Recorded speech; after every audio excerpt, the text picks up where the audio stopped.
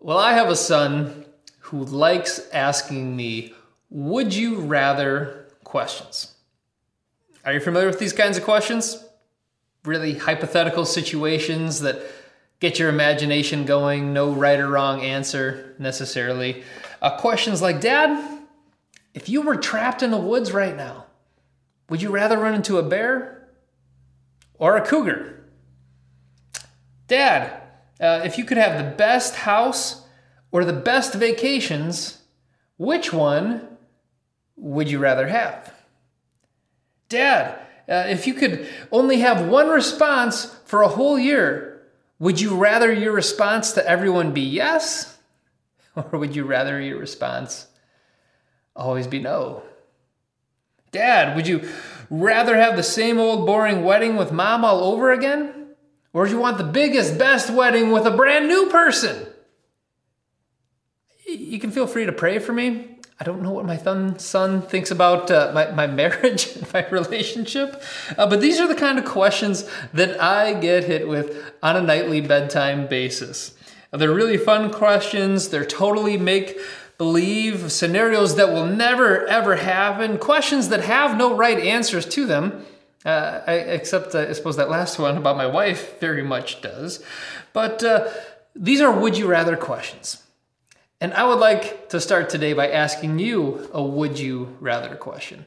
And if technology serves us correctly here, this question is actually going to show up as a poll on your Facebook feed right now. So I'd love to have everyone play along with it. If you could gather as a church in only one way for the next year, would you rather meet as a big church in a big building or as a small church house to house? Which one would you rather? Audience participation is greatly appreciated in these online messages, so please take a moment to answer that right now. Again, big church in a big building, small church house to house. Another way to say it is, do you want to have the worship services or do you want to have your missional community? You can only pick one, no right answer. Completely make believe. I pray that we never have to face this situation, but which one would you rather it be? And here's a line from scripture I'm going to take you to today that recently captured my imagination on a question just like this. Acts chapter 5, verse 42. It says, day after day in the temple courts and from house to house, they never stopped teaching and proclaiming the good news that Jesus is the Messiah. Temple courts and house to house. A place for some special teaching to take place and a place for particular personal discovery. A noticeable public rally point and an underground person-to-person kind of movement. A platform for church leadership, a playground where everyone's gift gets to shine. They express themselves in informal songs and readings, and then they express themselves in interpersonal stories and questions. They had times for a worship service and another time for their missional community.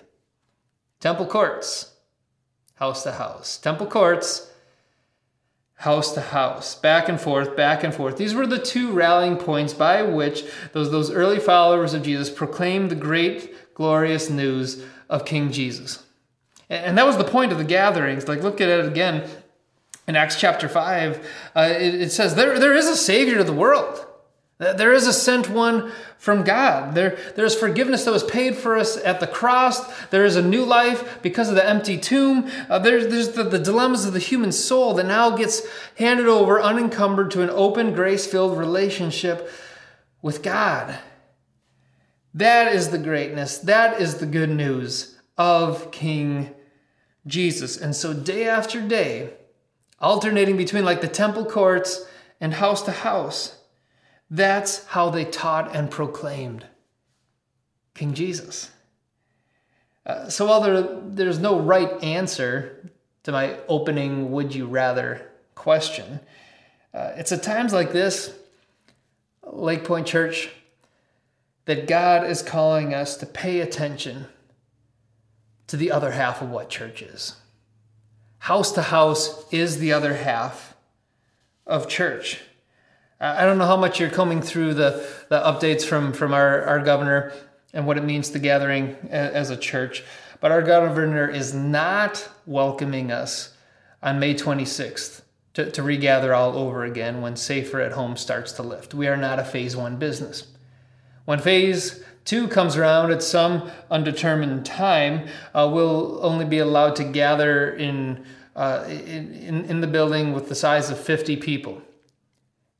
And I'm still trying to figure out if that helps us or not right now. So for all effective purposes, we are a phase 3 back to business under the Badger Bounce Back program, which God only knows when that's actually going to take place. And regardless of whether or not you agree with our governor on that or disagree with him or how your politics affects your feelings in the midst of all that, none of that matters. The question is not, when can we get back to church? The question is not, when can we get back to church? The question is, why not gather as the church right now? Why not? The house-to-house half of church has been sitting in the back seat of what the Western world has known church to be for far too long. And it's time for that house-to-house half of what church is to move to the front seat and start driving what this thing is. Because here's what you know, right? Long before our world is comfortable gathering in hundreds again, long before that, they'll be comfortable gathering in 10s, 20s, 30s, maybe 50s.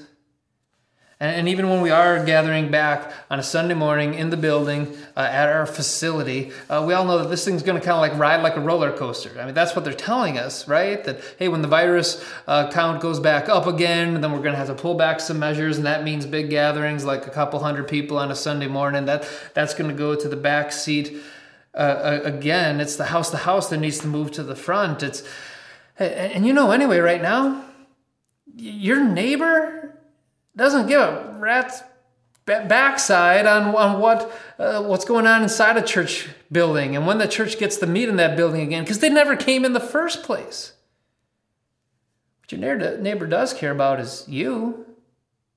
What happens in your household as it overflows and affects their household.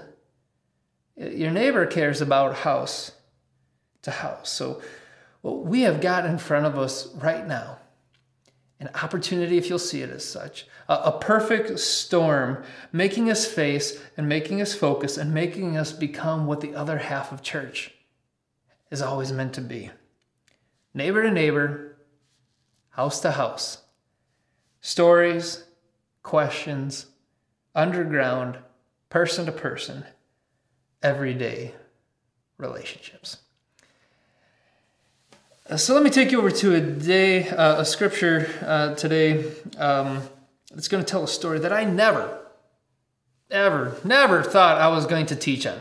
You know, as a Bible college student, leaving through all these stories from God, I could picture, hey, I'm going to teach on this someday and that. And I always came to this one, I'm like, oh boy, hope I never run into it. Well, we're running into it today, so buckle up, have some fun. We're going to be in Acts chapter 5. Really encourage you to open a Bible or a Bible app at this time to have it in front of you. If you're new to Lake Point Church or to Bible teaching in general, here's how things kind of work. I do my best to put myself in a prayerful position with God to hear from Him. What is the point He's trying to land into our place in our time right now? So many stories in scriptures, but which one of those, God, do you want to match up with what we have in front of us? And after He does that, and with a line like this from Acts chapter 5, verse 42, what we then try to do is spend a little time on it. Okay, look at the other things that surround this point that God's going to make for us about being a church that's house to house. And it helps to take it from different angles. It helps to give it some time to soak in. So we're going to build a series out of this, really. And you'll be happy to hear that this series is not going to be about coming up with the right answer of where and how many people are supposed to gather. That's really not the point at all. It's going to go back to who we are. The power of the house-to-house church. The reason that God added to their number daily is that it was the power of the church scattered. When you start scattering great people with the great news of King Jesus into the everyday lives and everyday relationships where people are already at, that's how this thing catches like wildfire. It starts with you being a great person in Jesus. Now, being a great person doesn't mean getting it all right. Thank God for that. That's Jesus' part. He's the one who's gotten it right for us. But it does mean that you got to be real about your place and what this thing called church really is. So, enough introduction there. Let me just read the story for what it is. Acts chapter 5, starting with verse number 1. It says, "Now a man named Ananias, together with his wife Sapphira, also sold a piece of property." That's where we left off in chapter 4. A guy named Barnabas sold his land, donated it to the church for the people that were in need amongst them. And so that's where the word also is coming from. So they got the idea they ought to do this. With his wife's full knowledge, he kept back part of the money for himself, but brought the rest and put it at the apostles' feet. Then Peter said to Ananias, "How is it that Satan has so filled your heart that you have lied to the Holy Spirit and have kept for yourself some of the money you received from the land? Didn't it belong to you before it was sold? And after it was sold, wasn't the money at your disposal?" In other words, this is your choice, your land, your money from the land. What made you think of doing such a thing? You've not lied just to human beings, but to God. When Ananias heard this, he fell down and died, and great fear seized all who heard what had happened. You can imagine people are afraid when someone's fallen over dead in the doorstep of a church that's meeting in home. Then some young men came forward, wrapped up his body, and carried him out and buried him.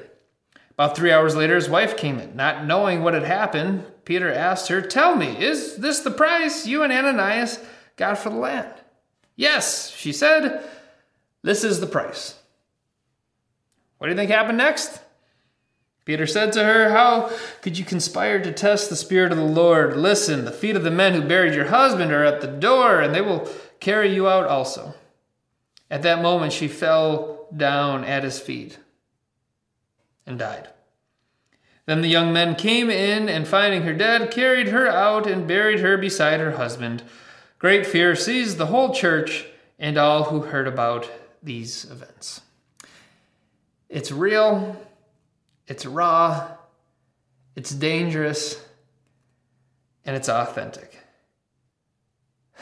But seriously, what are you and I supposed to do with a story like this? People dropping over dead in the doorstep of a church. Well, I got a couple observations I'm going to start with before I try to show you where we really go with it. The first thing is, I think it's important to observe that this isn't normal.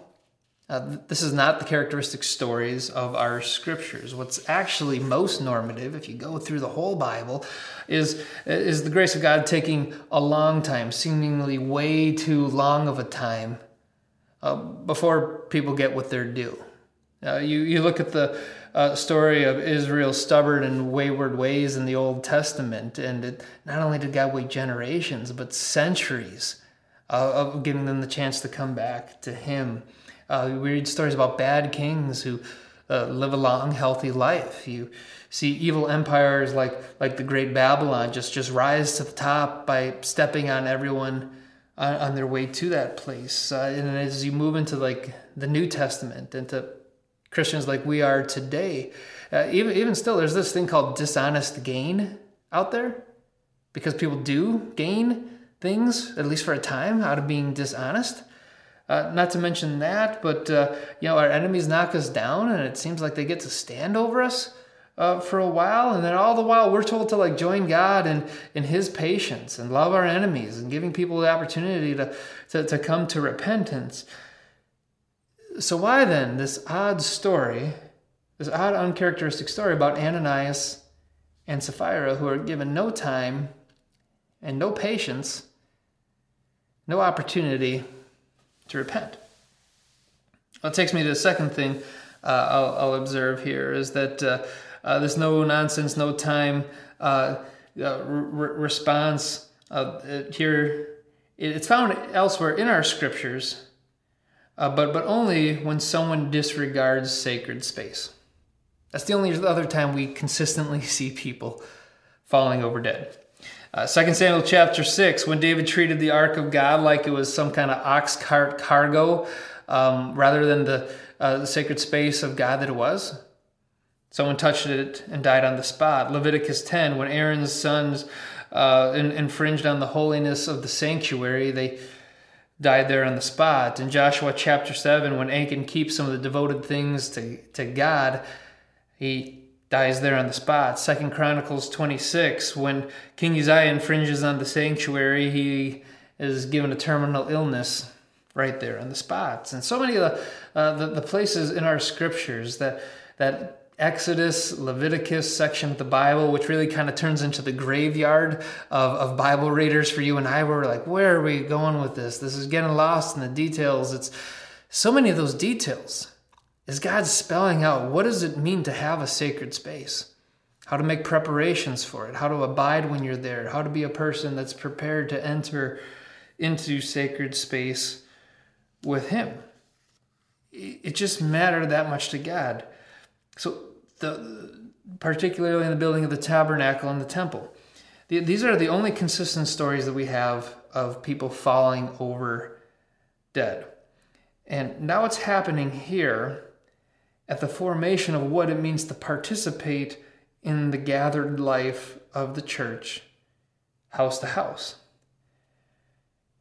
Implicitly, what God's giving us is that the connection and the community of people gathered to proclaim Jesus is on the same parallel grounds of sacred space as that of the old tabernacle and that of the temple.